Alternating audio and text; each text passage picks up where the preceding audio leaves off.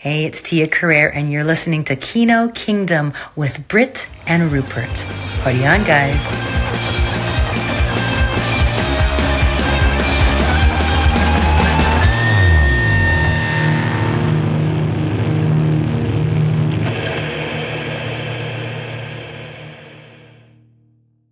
Let's launch. Just double check. We are ready to launch. Wow. We are failure to launch with Matthew McConaughey and Sarah Jessica Parker, which I believe actually is the film that started off my love for Matthew. Oh, right. I remember watching it with an ex, thanks for bringing her up, and she was like, oh, I want to watch this one. And on the cover, you know, they're back-to-back shrugging, and she's tugging on his tie, and he's just shrugging his shoulders. Like, oh, what can I do? I love him. And I was watching it, I guess 2000 it would have been, and I was watching it, and I thought, oh, actually, this is just like really mildly charming. Now, I probably would watch it now, and as like a 40-year-old man, and think, oh, for God's sake. But at the time, I was expecting such like saccharine nonsense. But because he is so genuinely charming, it kind of worked. And then, of course, I watched more films with him in, and I fancied him more and more and more. What was your first Matthew McConaughey film? My first Matthew McConaughey. Everybody remembers their first McConaughey. I think it was Dazed and Confused, actually. Although he's quite a small part in it. But that is where... Your TV wasn't just quite far away from you? That was the film where I'm pretty sure he did his all right. Yeah. And I'm pretty sure that may have been the first one he did it, because that was like 1992. So yeah. So that was probably my first. And then after that would have been something like Contact, where he had weirdly convincing chemistry with Jodie Foster, which is odd. Weirdly convincing chemistry. Let me just pop that as a possible title.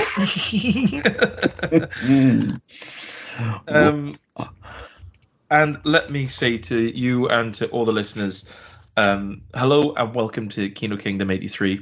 A big thank you, because we recently passed 10,000 downloads.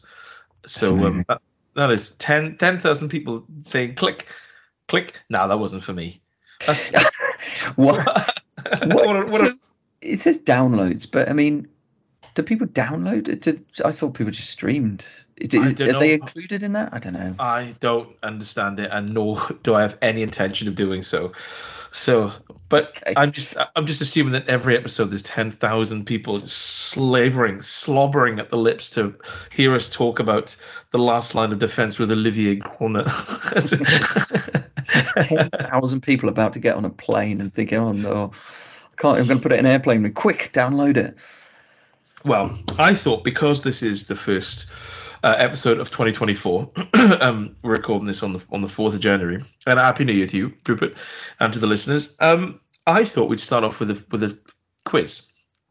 Right. One of my sort of Christmas gifts was a very cool little it's like a little carry case thing, where they had 2 beers, a packet of cheese onion crisps, and a film quiz in it, and I thought, well, that's fine though. I like all of those things. So I've got the questions here. I haven't looked at them. There's 10 cards, and there's 2 questions in each card, and I've got them arranged in such a way that I can't see the answers, so I can do this with you which is quite fun. So have you got like a pen and paper or some way of keeping count of our... I can, that can be arranged, absolutely. Okay. Let's get an old-fashioned. You're gonna go and get one of those. I bet you sat there with like a My Little Pony, like pony-shaped notepad, and like one of those rainbow pens. You can click down different colors.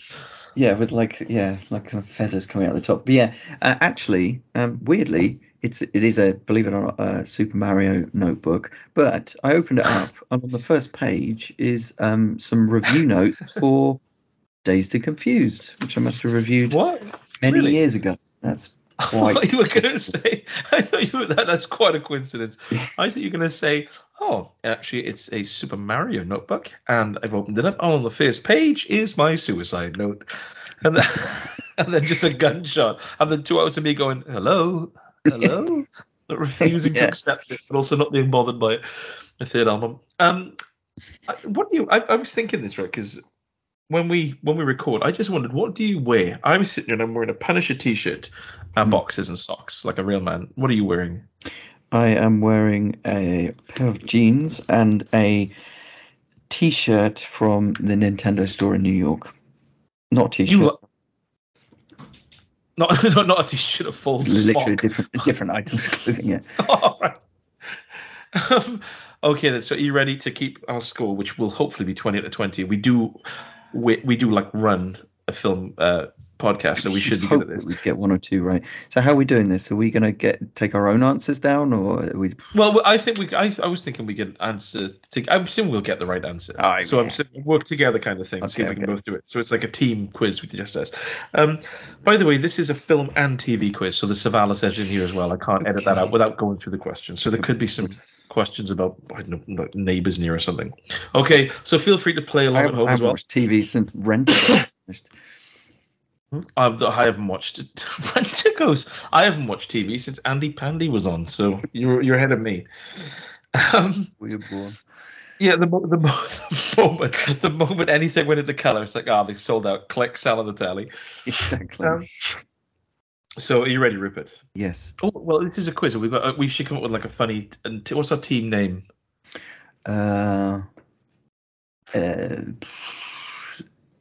The Suicidal Critics. There we go. Okay, question 1. It was Beauty Killed the Beast. From which iconic movie does this quote come? I think I know this. I know this. Is it? I'm going to guess King Kong. You are correct. Because I remember being extremely irritated by Jack Black's delivery of that line. Yes. It was almost like I was expecting to like glance at the camera and raise an eyebrow. It was that kind of twatty delivery. Really bad. Kind of really bad. Really took me out of the film. Because it was a good film and actually quite affecting. But in the end, you got this very key line, which is delivered in such a kind of like clunky way. It's like, just do another take. Yeah. He should have said, "It was Beauty Killed the Beast," and then the director should have said, "Cut." And they should have said, "Doing that again." So let's see if we're right. We both said King Kong, and it is King Kong. Okay, so that's 1 point for us. Question 2. Yep. What is the name of the Irish pub in the series It's Always Sunny in Philadelphia? I have never seen that show. No idea. Isn't that the one with Danny DeVito in it? Yes. And Rob McElhenney.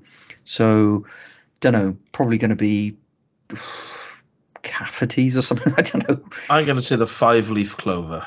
Wow. Okay. Oh, Paddy's Pub. Oh, Jesus. Boring. Okay, so 1. That's not too bad. Well, it's pretty bad. It's 50%. Okay. Okay. Just when you thought it was safe to go back in the water is the tagline from which movie? That's Jaws. Got to be, surely. Well, it's Jaws 2. Oh, Jaws 2. Yeah, Jaws 2. Is this going to be a trick question? It's actually Jaws 3. I don't know. Jaws 3 probably would have had some. That would have been called Just When You Thought It Was Safe to Go Back in the Theatre, really, wouldn't it? Jaws 3 probably would have referred to its 3D-ness. So let's go with Jaws 2. Okay, and the answer is Jaws 2. Good. Oh, okay. So what year did Marty McFly go back? What? Oh, what year did Marty McFly go back to in Back to the Future? Okay. 55. 55, was it? I was going to say 57, but then I was just guessing something in the 50s, so I'll go 55 with you, yeah. Yep, 55. Boom. Good. Okay, the next one. What brand and model of car flies through the sky in the second Harry Potter movie? Oh, my God. Never seen a single Harry Potter film. So. Neither have I. Although, weirdly, my wife just watched every single Harry Potter film in a row in about 3 days. I don't know how she did it. Do they get better or worse? That scene. It's probably not a DeLorean, I'm guessing. Do the films get better or worse? I couldn't tell, really. I mean, I saw scenes from some of them. I mean, I saw scenes from the first one, and I saw scenes from the last one, and they all seemed a bit crap, to be honest. I mean, the last one, like, was clearly would have had the biggest budget in that. Like, there's a scene at the end where Harry Potter is, like, having a fight with Ralph Fiennes' character, whatever he's called, the one without the nose. And like they meant to, they haven't have like a normal fist fight, and then they start flying through the air, and like the superimposing, like the visual effects are so bad that I was just thinking this is probably like a $250 million movie, and it just looks absolutely terrible. It looks like someone from Doctor Who. So that wasn't impressive. Anyway, no idea. Let's call it. It's going to be a British car, isn't it? It's going to be a Rover P6. Okay. I'm going to go with the Rolls Royce. You go with the Rover P6. I was actually closer. Wow. It's a Ford Anglia. Of course it is. Hopefully there was someone, as that happened, someone said, "Is that a Ford Anglia?" As it flew overhead. I bought a T-shirt, by the way, that just says Rover P6 on it. I can't stop thinking about that film with Mick Jagger's son in it. Okay, not doing too badly here. Too well, sorry. The next question: who was Jerry's slacker neighbor in the Seinfeld TV series? I'm assuming that's the one, the Kramer, is it? I guess so. Yeah, it must be. It's the only other character I know. Yeah, because I've never seen it, but okay. So we've gone with Kramer? Do it. Cosmo Kramer. So yeah, we got that one right. That's fine. Good. Okay, good. That's pretty good. Okay. So question 7 coming up, yeah? Yep. He's out to prove he's got nothing to prove is the tagline from which cult movie? He's out to prove he's got nothing to prove. Absolute no idea. Cult movie. He's out to prove. No, it's not like Ferris Bueller's Day Off or something like that, is it? No, that's like he's got Jack Sprat to do all day. I really don't know what this is. I've no idea what I'm not even sure what it really means, so that makes it difficult to guess even. Is this something like Saturday Night Fever? I'm trying to think of something where it's like someone's got a swagger, you know? Yeah, that would work because he would. Yes, that fits with the theme of the movie. Let's go with Saturday Night Fever then. Yeah. The answer is Napoleon Dynamite. Ah, a brilliant film. Such a good film.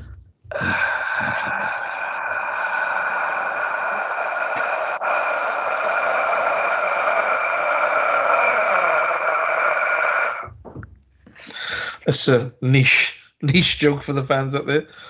But I can throw this steak over those mountains. Okay, the next question.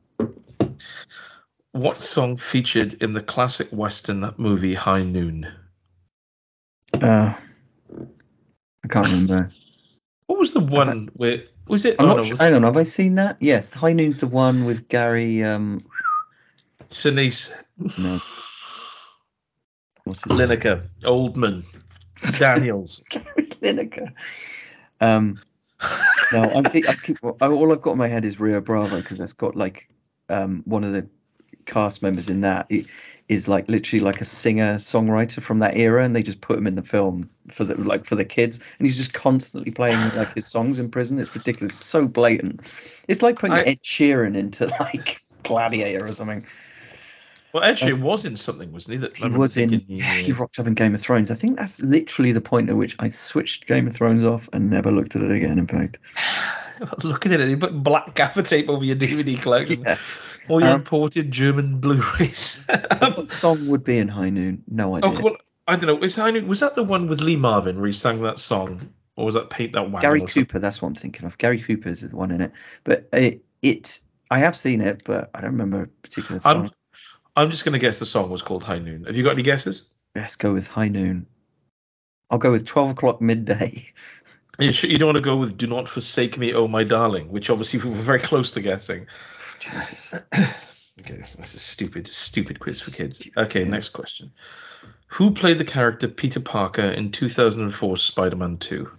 That was the Tobey Maguire days, wasn't it? Boom, Tobey Maguire. In which fictional town is British soap Coronation Street set? Fictional town? Walford is... Walford is, what's it called? Yeah. East End, isn't it?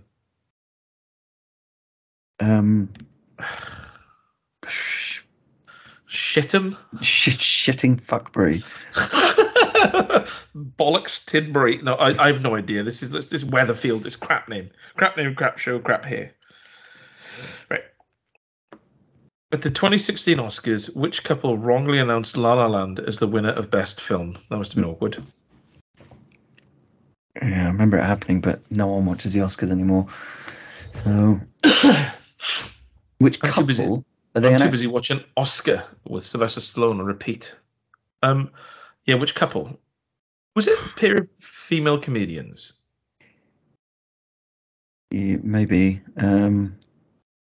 Was it? Say Tina Fey and someone else. Yeah. And what's the other? Amy Poehler? No. Is that? Could be. That'll do. Yeah. Oh, Faye Dunaway and Warren Beatty. Oh, really? When was this? I think they would have read enough scripts by now. 2016. Okay. What are the names of the FBI special agents in the American science fiction TV series The X-Files? I know this one. Mulder and Scully. It's Dave Mulder and Bob Scully. Okay, that's that. So we're getting down to the last couple now. Okay. On Wednesdays, we wear pink. Which group from the movie Mean Girls had this dress code? Which group? From the movie Mean Girls. I have no idea. I don't even know what that question means. I guess it's like a clique within the Mean Girls universe. I don't know. The pink bitches. Okay, I'll go with the salmon slags. The Plastics. Okay. Just sounds like a 70s no wave band. Or 80s no wave band. Nothing on earth could come between them is the tagline from which disaster movie? Is that The Day After Tomorrow? Where like the father's looking for his son, Jake Gyllenhaal. I don't know because it sounds too romantic. Nothing on earth could come between them. I don't know. I can't really think of any disaster movies which really focus on a particular romance. We might as well just go for The Day After Tomorrow because I've got literally no idea. Titanic. Oh, that actually makes sense. Yeah, I was thinking like of all disaster movie with a strong focus on the romance. There isn't a single one. Oh no, one of the most popular films of all time. In which Austin Powers movie does Beyonce make an appearance? Well, it's only 2 of them, isn't it? I think there might be 3 on there. Well, let's say number 2. Okay. The Spy Who Shagged Me. Oh, well, Gold Member, which is the sequel, isn't it? So that's the 3rd one? No. It's Austin Powers, The Spy Who Shagged Me, and then Austin Powers, Gold Member. Have a little goosey. So there's literally only 2. So is the first one called The Spy Who Shagged Me? I'm the quizmaster and I'm doing research here at the same time. It's pathetic. You're doing nothing. Right, let me have a look. I'm trying to keep track of which number of question we're on. Which was that 15? Are you holding your fingers up or something? Holding up 15. Wow, I'm writing in my Mario book. Oh yeah, Austin Powers film. Oh, there is 3. There are 3 rather.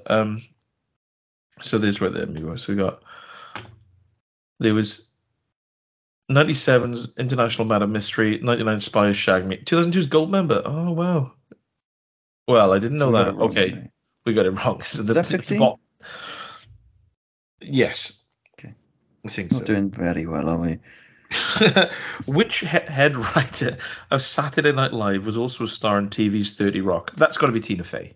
That has got to be Tina Fey, yes. Yes, it is. A question, right? Thank God. That is about the Savalas. No questions in here about Michael Wincott or even Jeff Wincott. Okay. In the film Pulp Fiction, which Bible verse does hitman Jules Winfield quote? Oh, come on. There's no choruses in the Bible, is there? Or bridges or instrumental breaks. All this is... No idea. Ezekiel 25:17. I wouldn't have got it. No. 25:17, by the way, it's my favourite time of day. In the US sitcom Seinfeld, what does George's family celebrate instead of Christmas? Hanukkah? Festivus. Again. That is one that you either know or don't know. Okay. Here are the final 2. Highclere Castle is the film location of which British period drama? Highclere? Yeah. I don't know. Let me think. Period drama. British period drama. Downton Abbey? No. No, because it literally is called the place is called Downton Abbey. So, I don't know, like Pathfinder or something like that. Is that even a period drama? It's Downton Abbey. We got that right because I said it was Downton Abbey. Well, so it's not called Downton Abbey then? Yeah, in the show it is, but it's a filming location. Oh right. Oh sorry. Yeah. I didn't get that. I thought it was a fictional place. Sorry. Give us a half mark for that then, because we didn't agree and I was right. And the final question: which best-selling novel by Sally Rooney was made into a TV series in 2020? She played football for Liverpool, didn't she? I don't even know what the question means. So which best-selling novel by Sally Rooney was made into a TV series in 2020? Wayne's World. She's not even Normal People. Wife. Normal People. Never heard of it. Oh, we did terribly. 3, 4, 5, 6, 7.5 out of 20. Don't worry, I'll edit it so we get them all right. We need to, yeah. Yeah. If you did do that at home, by the way, what did you get? Email us at themenwhotalk@outlook.com, not themenwhotalk@hotmail.org or whatever we said before. themenwhotalk@outlook.com. And yeah, just before we move on to the movies, Rupert, how do you feel about Amazon Prime Video adding ads? Yeah, that was a slightly disturbing development, because I'm not sure how this is going to work now, because effectively they've got Freevee, right, which has not really very extensive ads, it has to be said, and it's quite watchable. And then they're going to have the standard Prime Video tier is going to have fewer ads, and then you pay, or you can now start paying an extra £3 a month to have no ads, which is basically what we got now. So it's annoying, but not a complete deal breaker. What I suspect it actually means is that they're going to throw more ads at Freevee, and then the standard Prime's just going to be like Freevee is now, perhaps something like that. Yeah, because it was worded in such a way, it said it would be like sort of intrusively fewer ads than other streaming services. It was worded in such a sort of obfuscated way. It's not really definitive. Yeah, if it's manageable, then it's okay, because at the end of the day, I cannot get my PM entertainment anywhere else. So, and it is good value. So, and it is a good, it's a good app. So yeah, I'm all right. Yeah. Just about. We'll have to wait and see. But it's all about the content, isn't it? So, right then, the movies, Rupert. So, what have you got for us this week? Well, I thought I'd start off this week with a new one, because this is one that people might actually genuinely have on their watch list, which is called Saltburn, which is currently showing on Prime, in fact, without ads currently.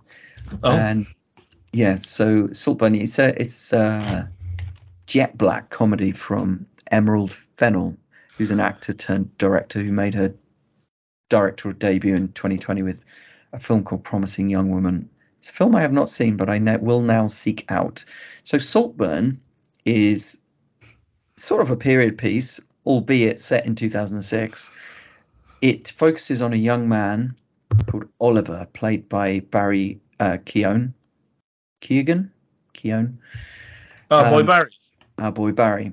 It is. It's Keoghan. It is Keoghan. Okay, so he's venturing to Oxford University, and he is friendless and awkward. And then he meets this hugely popular and handsome guy called Felix, played by an actor called Jacob Elordi. Now, Felix kind of pities Oliver at first, but then they spark up an apparently genuine friendship. And because Oliver's home life is a total disaster, and his mum is an addict, Felix has him come and stay at his castle with his family. The castle is Saltburn. So it's this huge mansion, and it's got it's headed up by a matriarch and patriarch, and it's got servants, and they've got some kind of weird stray friends hanging around, an extended family. And some of these people, who are all very, very posh, are distrustful of Oliver and his low social standing. But Oliver is quite crafty, and he plays the game, and he seduces them and attacks them as well as any of them can. And basically, the film is about him establishing his position in this slightly weird, sometimes warm, sometimes hostile, high society kind of lazy world. But it also transpires that perhaps his own sob story might not be all it's cracked up to be. So there are lots of secrets involved as well. Anyway, it all ends up in total chaos and violence and tragedy. And I felt like with this film, there are actually hints of, yes, that's right, I'm going to mention Stanley Kubrick, hints of Kubrick's Barry Lyndon, because with that, it was about this sort of outsider forcing his way up the social class system, a system that despises him and just wants to get rid of him, sort of thing. So there was some similarities there. And this is a genuinely unpredictable film, not just in terms of its events, but even when you know what's going to happen, it's how those events are portrayed is quite exciting. It has a really, really acerbic sense of comedy. It's just totally poisonous about everyone. And in the end, you genuinely have to think carefully about where your sympathies lie. The editing needs special mention because it's just amazing. Like, the pacing is perfect, but also like the conversations, because it's a very talky film, but the conversations are edited like action scenes. Like, there'll be like these dinner party scenes where there's all these like barbed conversations, and you'll get like a grimace or a glance or a grin, and it's the way it cuts between them it's timed like punches. It's really well done.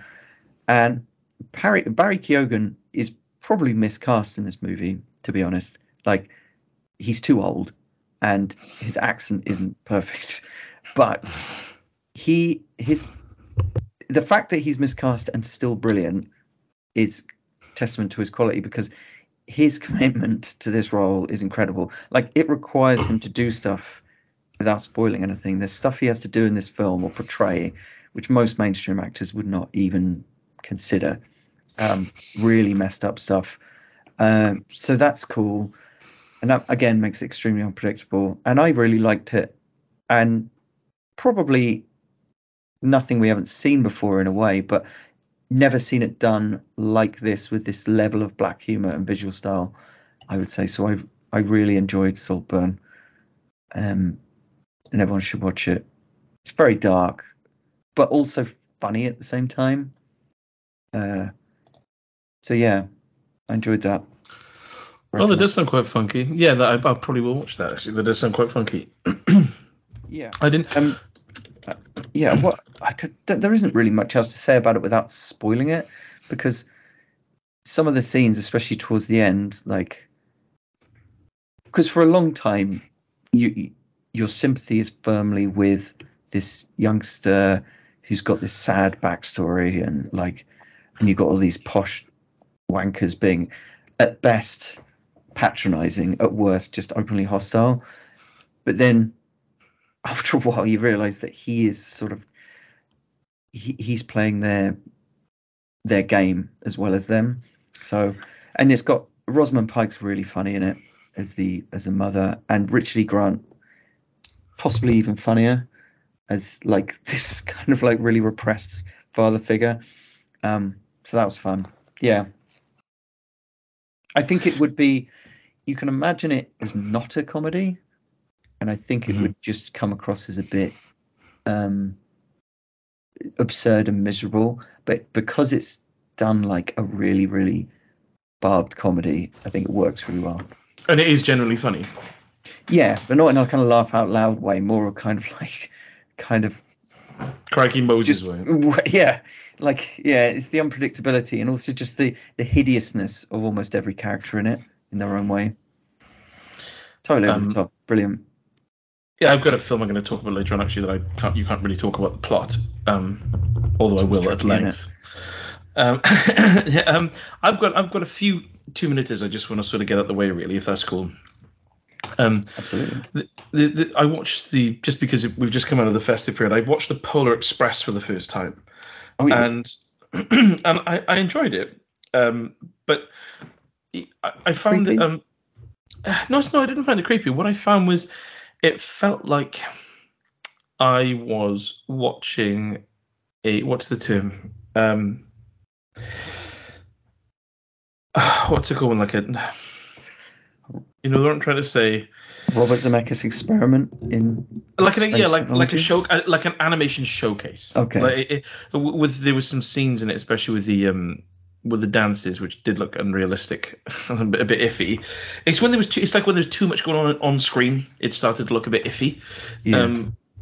But when there's a scene where like a ticket flies out the window and it goes on this journey and then comes back to the train, which is quite cool. But again, I felt like I was watching like an animation showcase, like a tech demo, is what I was the word of term I was looking for.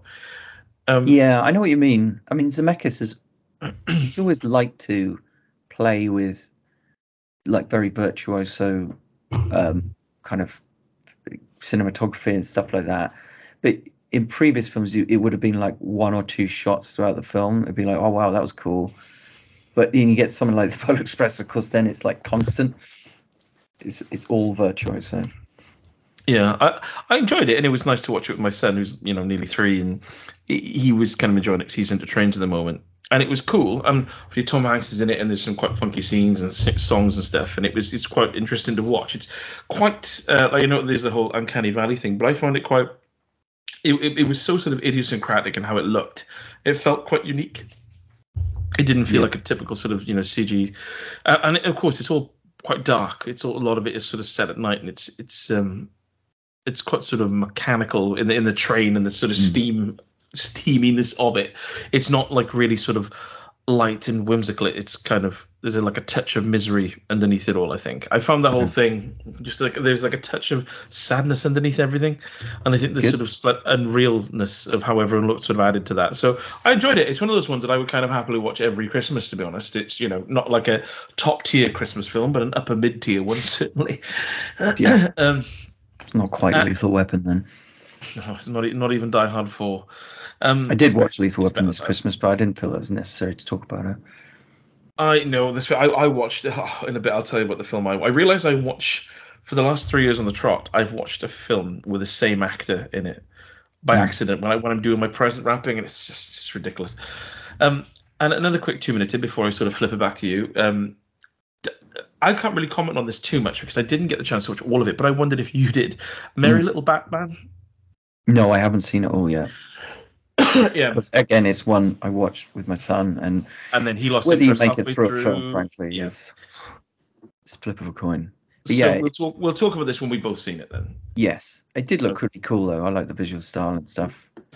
And the last thing I want to say, just because then I can get 3 of my movies out of the way, is I watched, because of your suggestion last time, I think it was your movie of the week, The Killer, with Michael Fassbender. Oh yeah. I really like this. And I know you said at the start, I realized about an hour in, I remember what you said about stick with the first 20 minutes if you find it a sort of like a bit of a trudge.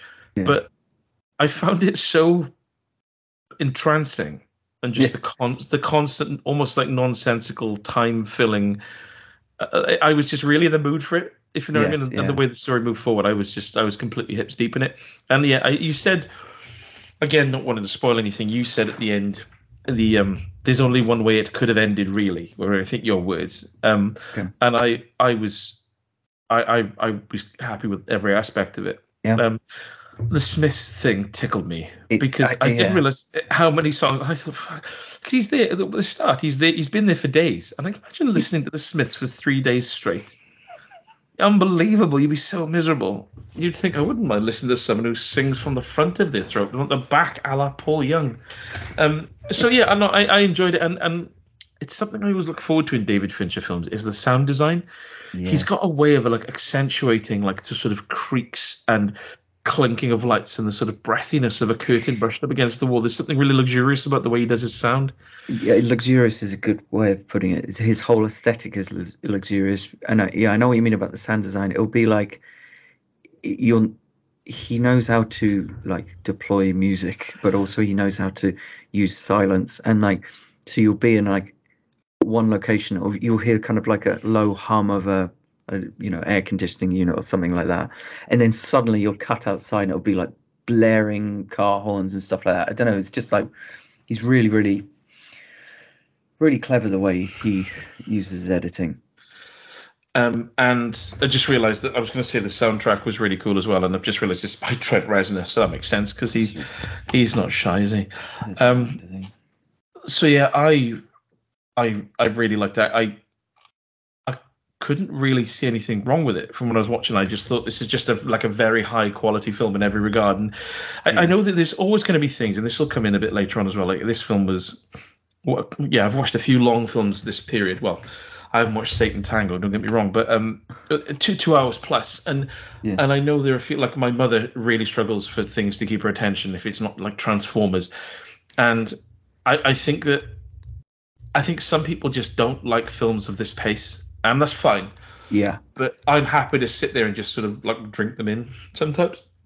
Yeah, I just think when the filmmaking craft is so like well thought out, and the performances are so precise, and everything's so precise in it. It's like you watch every frame, don't you? And because it feels like every frame matters. I found that with Saltburn as well, to be honest. Like every frame seems to matter because it was so well edited. It's definitely something to do with the editing. Like so well edited that as soon as it cuts, there's some meaning to what you're being asked to look at, if you see what I mean. It's no filler shots or anything like that. And Fincher definitely has that. There's no filler. It's really meaningful. Yeah, it's funny in a film like The Killer because like I think maybe the reason why I was not sure about The Killer for the first 20 minutes is because when he was coming out with his kind of shitty, mundane like phrases and like self-help quotes and things, like I kind of assumed, I thought, oh, is this just not very good writing? And I realized, no, this is his character, isn't it? This is mundane to him, all that stuff. This is his day job. The kind of thoughts that go through someone's head in any mundane job. Difference is, of course, that he's about to shoot someone from across the street. We'll talk about bad writing later on. Don't you worry about that. Oh. We'll cover that this week as well. Yeah, and I think there's almost, in terms of the spacing as well, as you said, he seems to have this gift, David Fincher, of when you're watching a film that's sort of taken its time like The Killer does. I never found my mind wandering. I was always like focused on what was happening and just trying to, when he does certain actions or says certain things, or whenever he's in a certain situation, I was always, as my mind would think, I wonder what he's going to do next. And then something would happen. Yeah. And it was almost like the film kept me on my mental toes as it seemed to be perfectly paced with my thought speed as well, if you know what I mean. Like I was constantly engaged because even when nothing was really happening and there was some sort of, like he's on a flight or something, you're always just thinking, I'm really into this. What's going to happen next? Or maybe this, or what did that mean? And then something would happen to sort of snap you back into it. So it didn't feel long at all. I think there's something to do with the editing there as well. With script and editing, but it was something that a comment that the great critic Peter Bradshaw said in his Guardian review of The Killer, because he absolutely loved it, and he referred to this kind of like the film has this kind of really addictive loop to it, and I know what he means. It's like you'll have a scene where it's like he's going to like scope out, the next place where he's going to do the hit, and he's obviously thinking way ahead of us, and then you'll see him like do a bunch of actions or take some object off the side, off a windowsill or something like that he's clearly going to use later, but you've got absolutely no idea of where that's going to lead. Yeah, and it's like there's something really, I know what he means by that kind of addictive quality of it. It's like it's constantly that stuff, and it's like, right, so he's taken that and he's moved over there and he's made sure that door doesn't close or whatever, and he's looking at that person, and it's like, okay, and then you watch him kind of carry out, and you catch up to it. It's almost like when you sometimes watch a heist film, they explain what they're going to do and then they just do it, and it's like, okay. But it's a really interesting way of showing that, and also there's some of the things that kills these films when they're trying to be cooler than they think they are. When you see someone doing something like mixing two things together, and then the voiceover will say, the average person doesn't know that if you mix 2 pounds of, and you think, oh, just shut up, stop trying to sound like you're trying to impress a kid in school. I really liked it. I'd be happy for this to be a franchise like John Wick. Imagine it. That would be pretty cool, actually. I'm just him moving on to like the next band. It's just like, I'm really just constantly listening to Spin Doctors now when I do my hits. Yeah. And he's constantly two Princes because they've only got that one fucking song.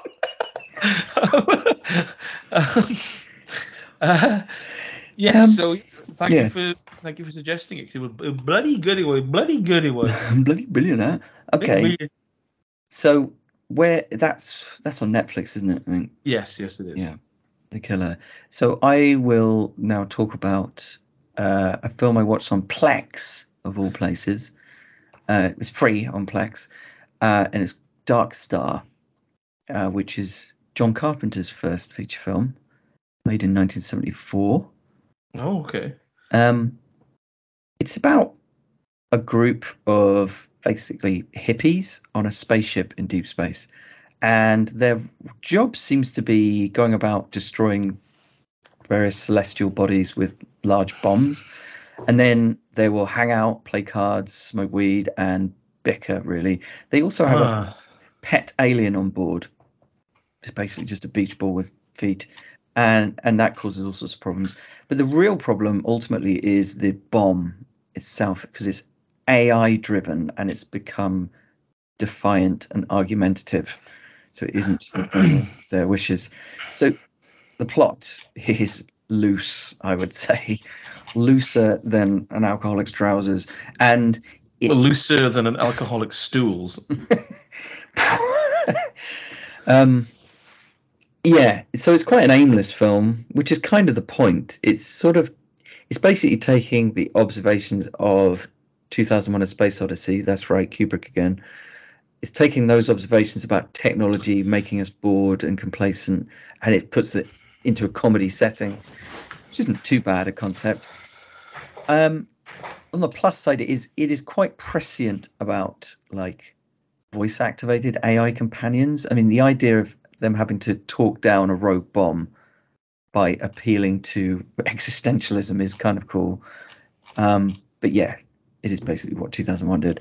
I would say the style of comedy isn't exactly funny at a dialogue level. Isn't let me just write that down. The comedy isn't funny. There is one genuinely brilliant sequence where one of the characters is attempting to get the alien back in its cage, basically, and the alien keeps like slipping away, and gradually the guy finds himself in a rapidly worsening situation until, you know, it starts off with just him being slightly inconvenienced, but in the end of this whole sequence, he's like dangling from the underside of a lift above a bottomless drop, and it's like he's just so exasperated with it. It's a slapstick sequence, but it's played in a very deadpan, understated way, which makes it more funny. And I think John Carpenter does very well with basically zero budget. He shrouds his sets in just money-saving darkness, really. And he creates this kind of space noir aesthetic. And, of course, he's got this minimalist electronic score, naturally, which works well. So on that side of it, it's pretty cool. The performances are terrible across the board. But that's mostly because it's effectively an expanded student film. I mean, I think he made this as a student film and then expanded on it with a bit more cash, maybe. The late Dan O'Bannon is one of the crew. He went on to write Alien and Total Recall. I thought his name sounded familiar. Yeah. And of course, he directed the fantastic trash horror of Return of the Living Dead. Undead. Yeah. So yeah, visually the film is brilliant. But the script, the pacing, the acting, not so good. The tagline as well, the spaced out Odyssey. Yes. I'm not sure this film would be remembered if it weren't John Carpenter. It's not disastrously bad or anything. And actually a lot of the aesthetics are consistent with his later work. But there's a reason he didn't go back to comedy until Big Trouble in Little China. And that was like a decade later. And there's a reason for that, because he does mood and atmosphere and tension and horror a lot better than he does comedy. Mm-hmm. So I think it's worth a watch for completion's sake, but definitely not the place to start in the Carpenter canon. clearly the place to start is Precinct 13. It is totally a relic of its time, Dark Star, but it's not without merit. I think there's Memoirs of an Invisible Man. Just looking at, I know we talk about John Carpenter a lot, but you saying the canon, I think it's a perfectly reasonable ask to just sit down one week and think, I'm just going to work my way through John Carpenter's entire filmography, because just looking at this, it just, I don't know, there's such like character in his films. But I was just looking at it then, and Memoirs of an Invisible Man, I don't think I've ever seen. The one with Chevy Chase. Yeah, and Chevy Chase, is he funny? Not particularly. I That's that answer. Yeah, I think he's a bit of a Will Ferrell. It's like, except they just tried harder with Will Ferrell to just constantly put him in films, I guess. But yeah, not inherently particularly funny, but has been in funny films. So I put it. Yeah. This is like it's probably one of those things you could say, oh, this is like a Chevy Chase hit reel, and it would be 4 minutes of sequences from films, and you'd think, oh, I'll have to check him out, and then you'd watch the films and realize that none of them stand up at full length. You'd be like, you'd watch them and think, well, Steve Martin was funnier though, wasn't he, in that film? I will have to watch The Invisible Man one. What's it called? Memoirs of an Invisible Man? Yeah. It's because I think it's the only one I haven't seen. I think he writes his memoirs with invisible ink, actually. Really? That's a good joke, that is. Did you write that down? You tell me. I put my notebook away, I'm afraid. I watched a film that was one of courtesy of my brother Transvaal, giving me his many DVDs from charity shops around the UK for 10p each. Directed by Philip J. Roth. This film, I couldn't even originally find it on Letterboxd, where I record the films I've seen, and it's not surprising really, because it comes into 3 different titles. Of course it is. Okay. So this is 1999's Olivia Gruner film, The Last Line of Defense, aka The Interceptors, aka Alien Interceptors. Wow. This stars Olivia Gruner, Brad Dourif, and Ernie Hudson. And this film, this is one of the ones, like I said, I watched one once, I think it was called TNT. And then last year or the year before, I watched something else with Olivia Gruner in it. And I seem to just watch his films whenever I'm wrapping presents. I don't know why I'm drawn to him at that time of year. I think it's because I don't have to pay attention as much because I'm doing something. But so this film, it's not very good. It's a Hollywood DVD classic. And it starts off with it starts off, how action films begin, and it shows how hard the main character is. Sort of, he just gets in a situation, a scuffle, and kicks everyone's ass, and you're like, okay, he's a tough nut sort of thing. This starts off with Olivia Gruner wearing a suit, walking directly into some bloody massive, obviously evil company called Naughty Tech or whatever. And he goes in, he walks straight in through the gate in a suit, and walks straight up to the counter. And he says, the person, and it's almost like a receptionist, a male receptionist, says, "What are you doing here?" And Oliver Gruner doesn't say anything. And then someone comes out and says, "Well, you better come with me." And then it cuts to Oliver Gruner sat down in a bloodied shirt, tied to a steel chair, as someone beats him about the head and neck with a phone book, right? Just clowning him and he is getting battered. And then someone comes in, smokes a cigarette enigmatically, blows it in his face, leans over and says, "Plan didn't work out like you thought it would, huh?"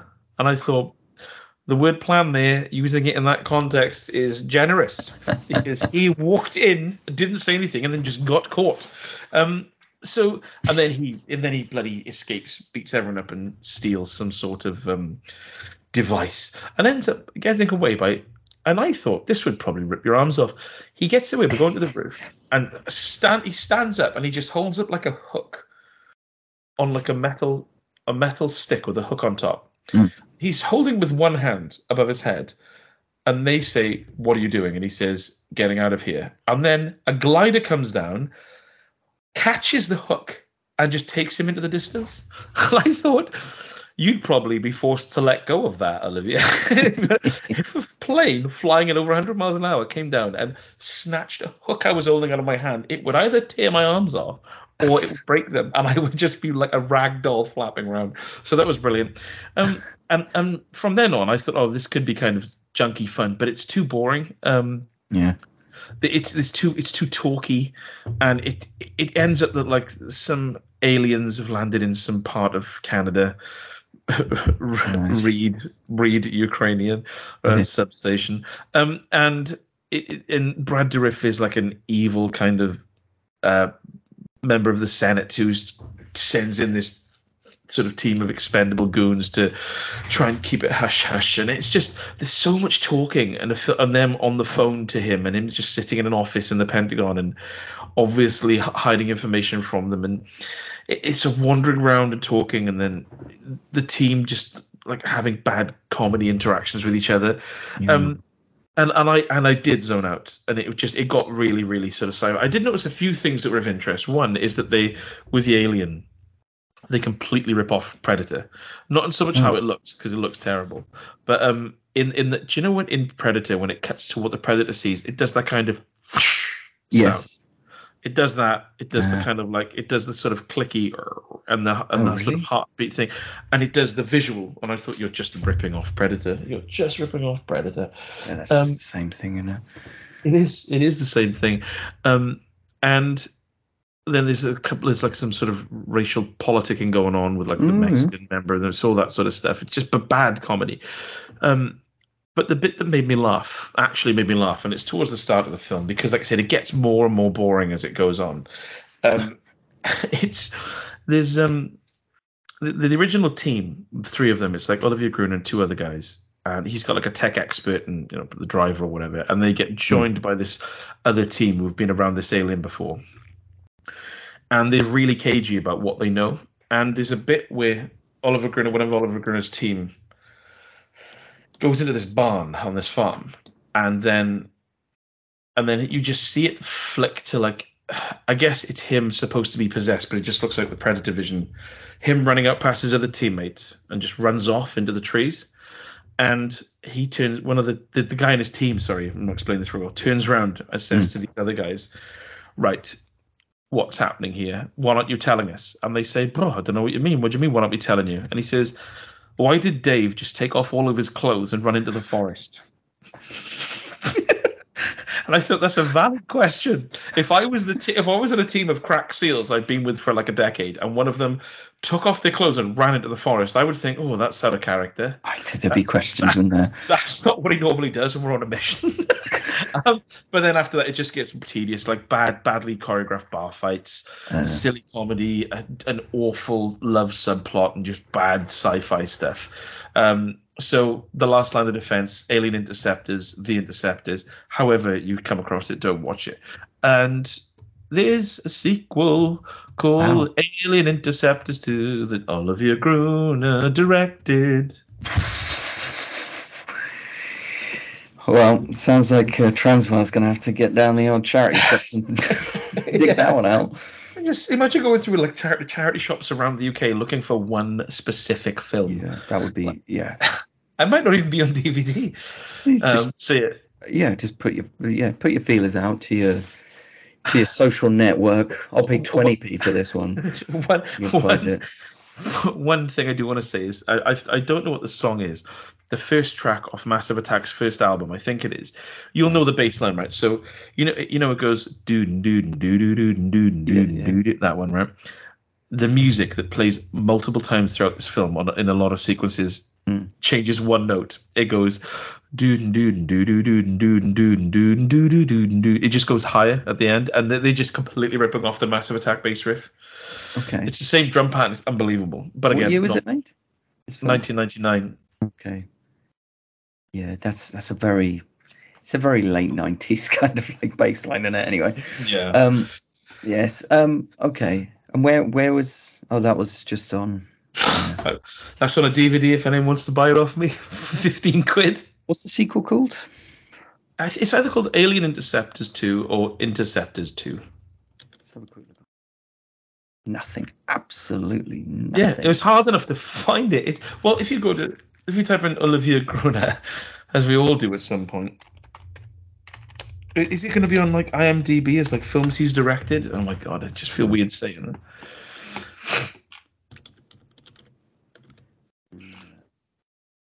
Okay, there he is, looking like a fitness instructor. Who knows? Who knows? Is that the only film he's directed? In fact, Possibly. His films, I'm looking at, they're all like around the 3 to 4 star mark. Interceptor Force 2. No, he's done a few. That's it. That could be Sean Lambert. This is Interceptor. He's got his own Wikipedia page. So hang on. So it was called Alien. It was called Alien Interceptor, The Interceptors, Last Line of Defense. But the sequel is called Interceptor Force 2. So it's the sequel to the wrong title. These fucking films I watch, I swear to God, there's so many better things I could be doing. Okay. Circuit 2, The Final Punch. Circuit 3, The Street Monk. So I assume there's no punching in that film. God. Right. Well, from Olivier Gruner to Jean-Claude Van Damme, I'm going to talk about Kickboxer, which is on ITVX. Talking about adverts. Whew. Wow.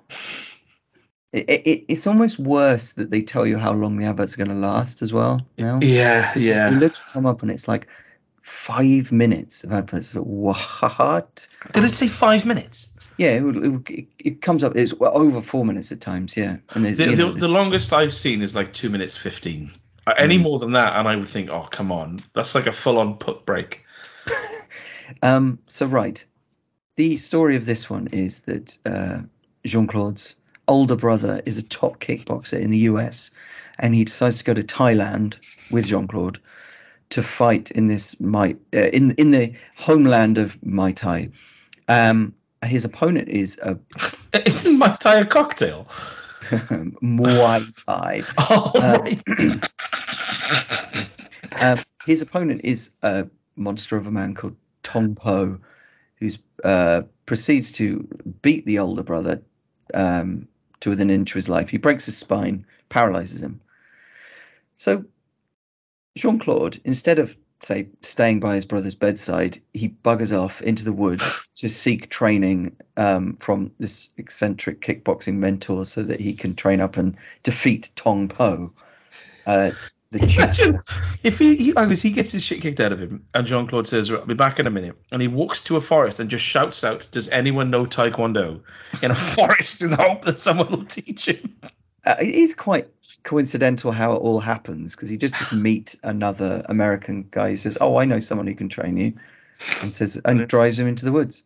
So yeah, the tutor himself is this shoddy Mr. Miyagi knockoff who has no motivation to train this white warrior at all, but he does it anyway.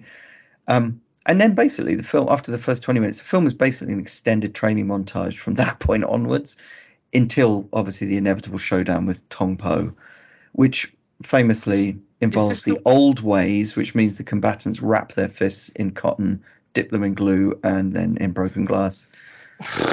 And the old way, because and obviously in the 15th century, everyone had glass. Exactly. Everyone had a load of Gorilla Glue. And so, yeah, obviously the mentor's niece is a totally burning hot village girl who can somehow afford perfect makeup. Yeah, to say Kickboxer is predictable is like saying Schindler's List is sad. It's like, it's so by the numbers. It's like Playmobil storytelling. It's not even really a script as such. It's more of just an outline for a script. And actually, literally, like the characters all speak in broken English because none of them are actually native English speakers. So it makes every line sound like a placeholder to like capture the essence of the scene without actually sounding like dialogue. It does make it very efficient, I suppose, but it also means it's completely devoid of any tension or peril because it's like the first draft. Say efficient. It's 103 minutes long. This isn't 85 minutes. That's true, but you got to have all the preamble with the brother, I suppose. Is this the one where he trains him by like making him lie on the floor and then chucking cokes into his guts from a tree? Yes. Yeah. Yes, that's the one. Like the editing, like we talked about great editing today. The editing in this film is terrible on every level, but mostly on the kind of the higher level, the kind of meta level. Like the rhythm is all wrong, the pacing is all wrong. You get no build up to like key narrative incidents. They just happen with the same sense of importance as everything else, if you see what I mean. Like sometimes it's even worse. Like there's this drawn out sequence where Jean-Claude Van Damme is taken to a bar to indulge in some drunk fighting, which has this whole preamble, then it has the build up, then it has the action, then it has aftermath. So that in itself will tell a basic story, okay? So that's a scene. But then later there's a scene where the main woman is raped by Tong Po, and that just happens in seconds. It's like suddenly she's been captured. How? We don't know. She's taken to his lair. Where? No idea. He attacks her, and then the scene ends, and then suddenly she's back in the woods with Jean-Claude. It's like, what happened here? There was no, like, this is a dramatic incident which has got absolutely no, should totally decontextualize, almost like it was just in there as a reason for Jean-Claude to have some incentive to win the final battle. Anyway, it's got a really bad synth pop soundtrack. There's a scene where, like, the tutor guy, the Miyagi guy, he's playing a flute, right, in the woods. But the actual film score has like a synth flute to represent him playing it. They didn't even use a real flute to like overlay on top of him playing an actual flute. So there are some fun fight scenes, although, as I said, it's essentially sort of a montage sequence building up to this final fight, and then the final fight isn't enough to warrant what came before. It's like it's over too soon, and there's too much slow-mo, not enough flow. So, yes, as a watching experience, it does feel very cobbled together by filmmakers not fluent in the language of film. So this is not essential Jean-Claude. As we previously discussed, AWOL, Double Impact, Time Cop, even Bloodsport are better options in this one. I'm waiting for you to say Legionnaire, but you haven't said it yet. I haven't mentioned it yet, and nor have I mentioned Death Warrant because I haven't seen it in about 20 years. But it'll be on the watch list. Is that the one with Patrick Kilpatrick in it? It's the Sandman. Maybe it's the one, the prison one. Yeah, I think that's the one with Patrick Kilpatrick. Yeah, it has got Patrick Kilpatrick in it. Yeah. He's kind of like a Brian Thompson character in that, where he's like spitting when he talks, and they've modulated his voice, which is kind of deeper and a bit weirder. It's just quite cool. It's almost like, it feels like an action horror almost a little bit, that one. Yeah, it's written by David S. Goyer. We've heard of him. He is the Blade guy and the Dark. He wrote part of the Dark Knight trilogy, but I mean, he's obviously done things since. Yeah, he's done some bad things and he did Arcade for stuff. Yeah. Wow, that was the Albert Pyun film. He wrote Arcade. We both saw that. Oof, and the Crow. Oh, Jesus Christ. Yes, so Kickboxer is distinctly mid-tier Jean-Claude. I watched a few things that were on the Savalas. I think this is on Netflix. Have you seen this Sly? The documentary about Sylvester Stallone. Oh, we can both talk about this then, which is quite cool. So this is a documentary about Sylvester Stallone, and I found this to be a really cursory, one-dimensional look at his career. That I watched it with Faye, and when it started, it came up, and it was him going, "Oh yeah, I'm gonna move east, and I'm gonna have more surgery," and then it came up, executive producer Sylvester Stallone, and I thought, yes, I can see where the problem's going to be here, because he's a really sort of self-mythologizing character, isn't he? And he's really sentimental about, like, it's like he's just completely transfixed with his own success story. Yes. So I enjoy. They didn't mention daylight once. I was watching this and I was just, I didn't know what to expect, but it just felt like a kind of self-help film for idiots. That's how I said. It was. I think because I watched it so soon after the Arnie documentary, which is genuinely quite interesting, and I did it the other way around. That's right. Yeah. Okay. With Sly, I think the problem is that it's like structured like the Rocky story, and I think it's quite deliberately done that way. Yeah. It's like this kind of rags to riches type thing, but like making out like it's some sort of unmitigated success story. It's like, well, you've skipped over some details, haven't you, about your extramarital affairs, haven't you? But so it wasn't really warts and all. It's, I know what you mean. It's very much self-mythologizing. And I think the reason why he's not as appealing a character as, say, Arnie is that Arnie is basically unapologetic about everything. And that makes him quite, like, fun to be around. It's not fun to be around Sly Stallone. He is apologetic in a way, isn't he? He's a bit of a sad sack. Yeah, and I think that he sort of made out that it was like he did the way the film was structured. If you weren't aware of his canon of films, you'd think he did Rocky, then he did a couple of Deads, then he did Rambo, and then he did a couple of Deads, then he did Expendables. You know what I mean? And it's not like the vast majority, like most of the films I enjoy of his are ones that like are more independent. Like I really enjoyed Copland. That was glossed over. Daylight, it's one of my favorite disaster films. At least they did mention Copland, and that was nice because it's something I could say. Oh yeah, we should watch that to my wife, sort of thing. Because he didn't mention The Specialist, I don't think. So. Or Assassins. Oh, did he mention Demolition Man? I See You. No, it didn't mention Demolition Man. Wow. And it didn't. And it did mention Bullet in the Head, one of the most racist films I've ever seen, which is bizarre. But according to Rakuten, an all-time classic. Rakuten, the worst streaming service. I think my problem is with like Sylvester Stallone, for example. I would love it if he just sat down and they asked him about those films. What are your memories of Demolition Man? What are your memories of the films that were kind of middling, that didn't, but are the ones that are oddly rewatchable? How did you find Making Daylight? I'd rather that than this, like you said, this rags to riches, really sort of glossy. Like he talks about his dad because he can pull stuff from his dad. Oh, dad used to beat us up. Dad's a piece of shit. Oh God, my dad. I've because of my dad, I'll never ride a horse again. I've never ridden a horse. My dad's great. It doesn't matter, is it? But with this, I just think you didn't mention your mother once, who clearly seems to be, from my understanding, like a much more constant presence in your life, but because you can't milk her for anything, then you just like also even her doesn't fit the narrative, victim narrative. Yeah. So it just felt really engineered, and I felt, and we've talked about this before. I felt, it's very clear that it was like he was trying to manipulate me into feeling a certain way, and I thought no.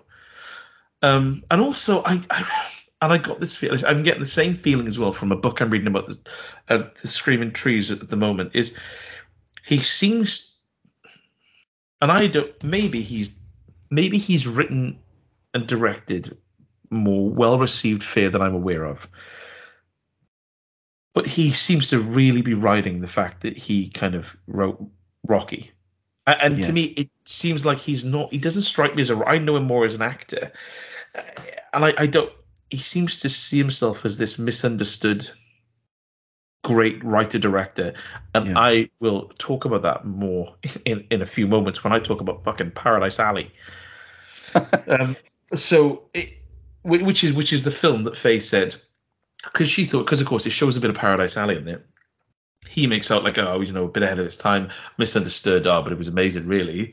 And then Faye was like, oh, it's a Sylvester Stallone film neither of us have seen about wrestling, so let's watch it. And we did, and I'll talk about that in a bit. But but yeah, I just thought, no, I didn't buy it. I can imagine there are some people out there who maybe will get something from this, and maybe it will give them that kick, and it will give them self-belief, and they will go on to do great things, and I wish them nothing but the best. But I didn't get that from it at all. Yeah, I suppose in both his and Arnie's cases, I mean, they're quite carefully constructed, but at the end of the day, like, I'd rather have Arnie's positive, proactive, get off your ass message than. Can we talk about that next, because it leads on quite well? Yeah, briefly. Sure. Yeah, before we move on from this though, did you know why he was moving east? Why he was getting up and moving from Cal? I didn't understand. He just said, "Oh, every 20 years you've got to change." And I thought, yeah, but why are you moving though? Why are you moving somewhere slightly colder? I don't understand why. And he never. And it was like it kind of bookended it. The best part about this documentary was at the end when it played "Coming Up to the House" by Tom Waits, one of my all-time favorite songs. Yeah, that was the best part of the documentary. So yeah, well, I've talked a lot about that one. So do you want to take the lead on Arnold? Yeah, it's been a while since I watched it, but yes, I'm not sure what else to say about it really. This is a multi-parter though, isn't it? Yes, yeah. It covers like the bodybuilding era, his acting era, then the sort of governor era. And actually, it goes through in quite a lot of detail pretty much his whole career, doesn't it? And I think what stuck out for me is that he's so like he hasn't changed essentially between because he tells a story quite early on in it, which is basically where he goes into. This is one of his first meetings with a producer. It's on Conan, I think. So I guess John Milius wanted him to be Conan because he was perfect for the role or whatever. He had the look, and he goes into this producer meeting. Basically, the guy who's going to put the money up for the film, and the meeting lasts like a minute and a half. It's like the shortest ever meeting with the producer, and he says something along the lines of like, "Oh, why does such a little man need such a big desk?" or something like that. And yeah, it's Dino De Laurentiis. Oh right, yeah, that makes sense. So he would have been a real power player at the time, and of course Dino just kicks him out instantly and says you're going nowhere, etc. But of course Arnie ends up back on the set, and Dino visits the set and watches Arnie like doing his own stunts and like falling down a hill and shit like that. And he goes up to him and he just says, "Yeah, you are Conan." And it's like, I don't know, it kind of exemplifies Arnie's self-belief, which has always been there from the start, which is kind of quite an attractive quality. It's almost like he's not saying, "Oh, I came from nothing and I built myself up against the odds." He's saying, "I came here and I intended to become a multi-millionaire movie star, and that's exactly what I did through pure perseverance and self-belief." I think Arnie is my when people you read about sort of like the old, I don't tend to watch films say pre-1970. It just for no real reason. I just don't tend to gravitate towards them. And when people talk about like the real like archetypes, like the John Waynes and so on, I think when Arnie finally shuffles off his mortal coil, if he ever does, I think he will be the one that I think, God, he was like a real constant in my life. Like he was in so many different films and was such a larger than life character, even more so than like Bruce Willis and Sly and all the others. He's just such a he is almost like a mythological being because his life is ridiculous. What he has achieved is preposterous. When you think about where he came from and that first role in like Hercules in New York, and first and best, and ends up actually literally the governor of California. That's just crazy.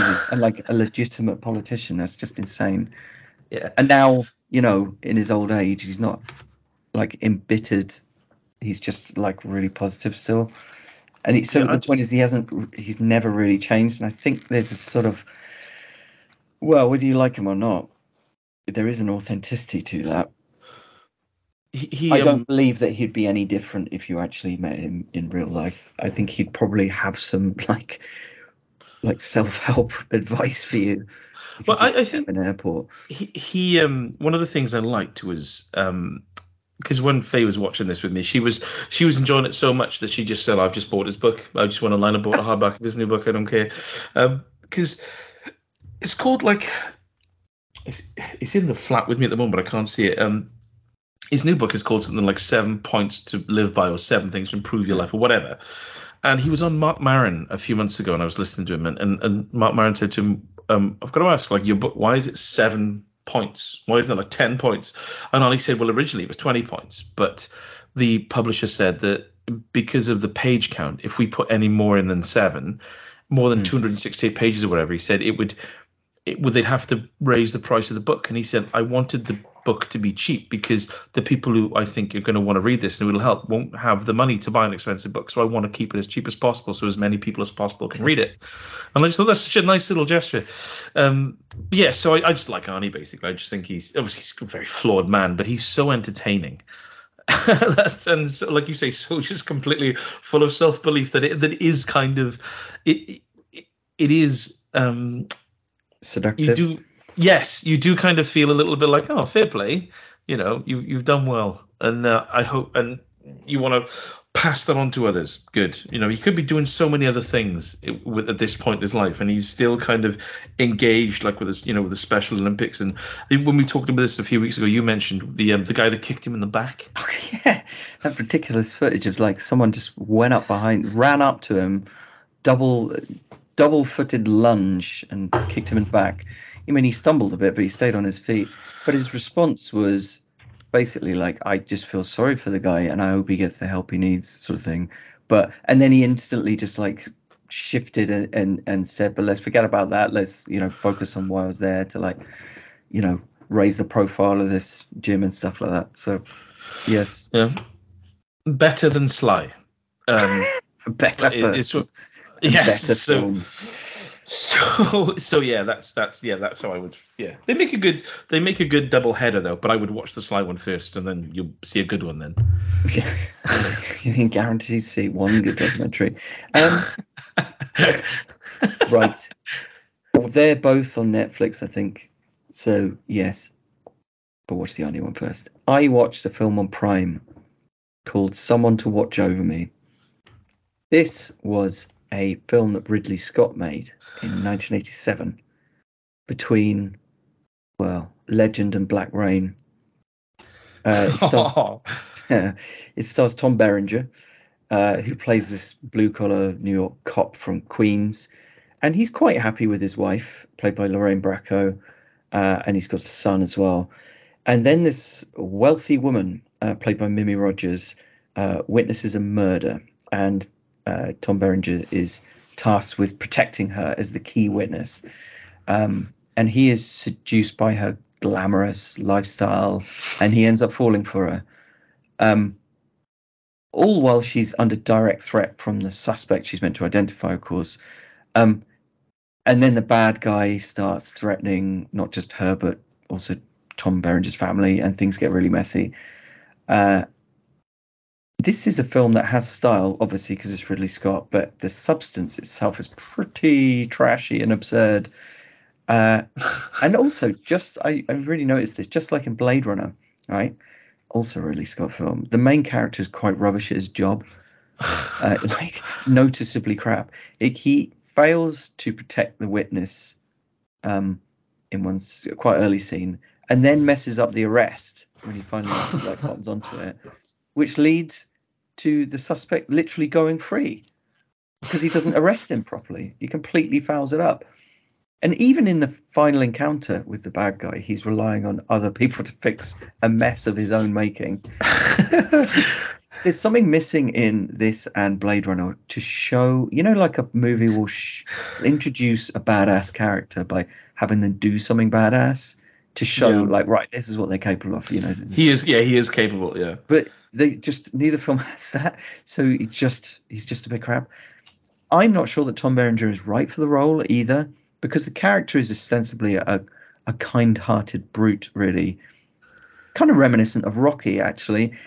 And it made me think, I wonder if Sylvester Stallone at that time might have actually been a better fit for the role, because I think there's something about Tom Berenger's eyes, they're a bit more wise, whereas with someone like Stallone, he's got that kind of sadness and he's got that brutishness. I think actually could have worked quite well. Anyway, so yes, this main character, he's a real sad sack and he's not much fun to be around. And actually the two main characters, as in him and Mimi Rogers, are the least sympathetic of all. Like, he basically cheats on his wife, and she cheats on her boyfriend, despite both of them having perfectly decent lives. And it's like, and also, would a poor person get this level of protection? I'm not sure. It all seems a bit fishy. I think Mimi Rogers is really good, but there's very little chemistry between her and Tom Berenger, which is really undermines the movie, because the whole idea is that like their kind of desire for each other is too strong to deny, so you can sympathize with them. But it's like, well, no, actually, you got more chemistry with your own wife, mate. So yeah, no one's motivations make any sense, really, least of all the main bad guy, because he starts off as this like ruthlessly efficient mobster and just ends up as this completely psychopathic kidnapper and would-be murderer.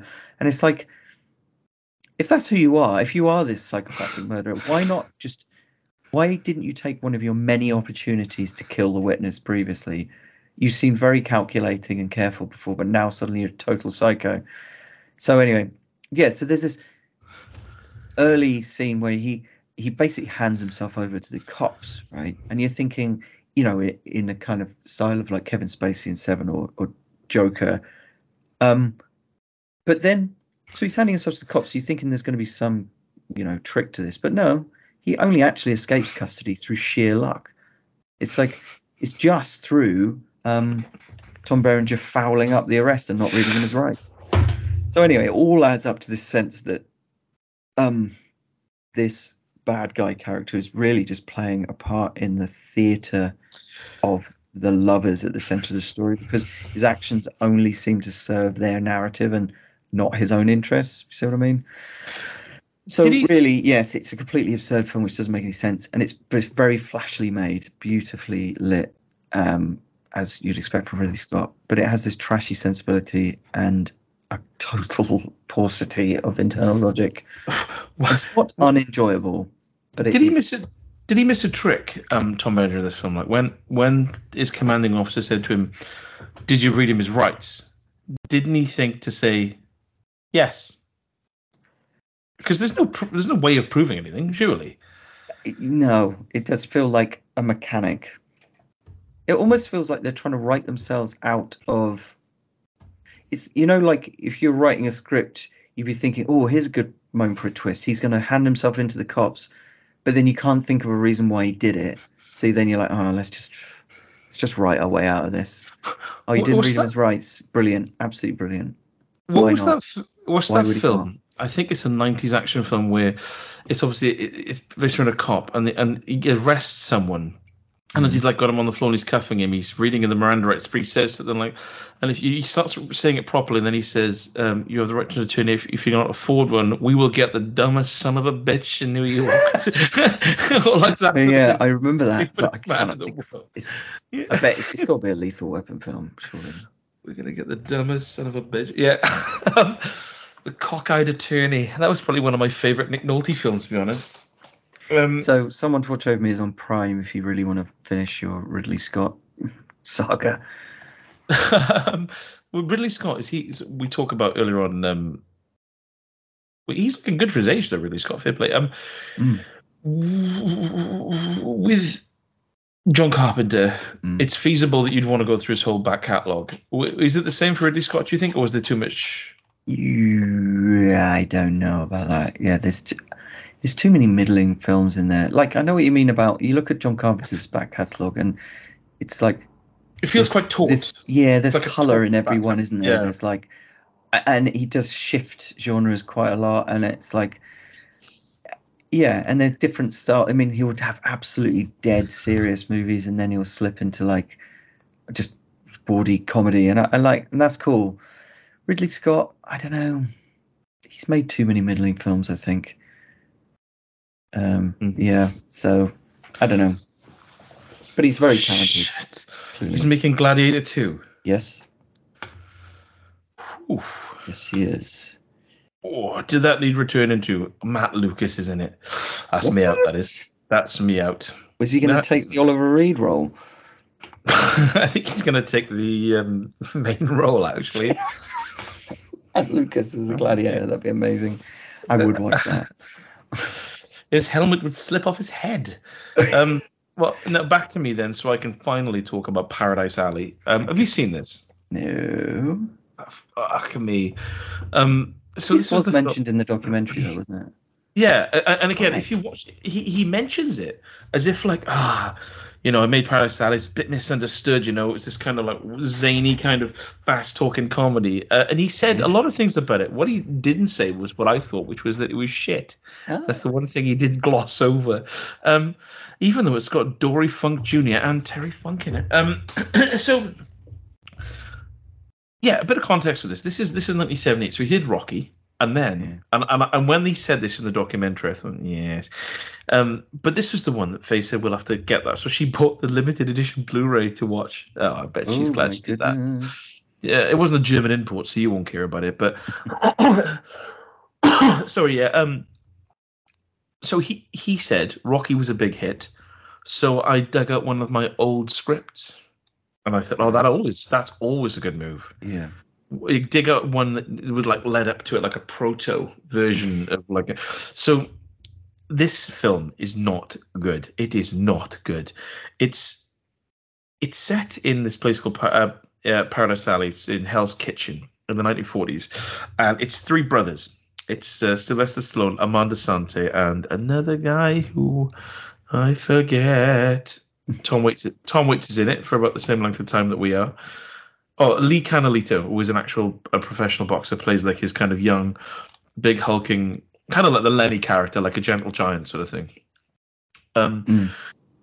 And Cosmo is Sylvester Stallone's character.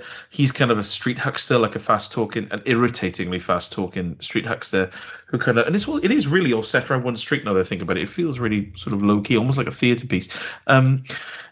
He's got his brother Victor, who's this big sort of bulky guy who delivers ice from door to door. The gentle giant wants to marry his Asian girlfriend, and Lenny is Cosmo's brother who went to the war. Amanda Sante came back with a bullet wound. He walks with a limp, and he works as a kind of embalmer, I guess, like a 1940s kind of not an undertaker. What's it called? Like the people who do the sort of autopsies and stuff. Anyway, he's not happy. Coroner. Is that a coroner? Yeah, kind of a coroner character. Yeah.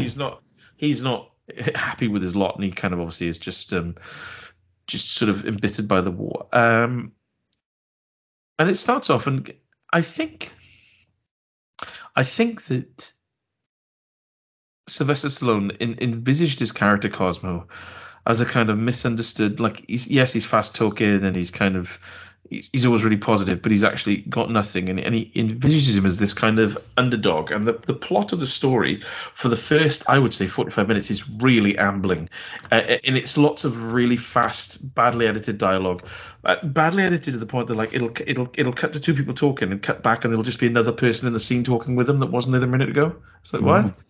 And Tom Waits turns up just smoking fags in the background, and his hair is not carefully brushed, let me tell you that.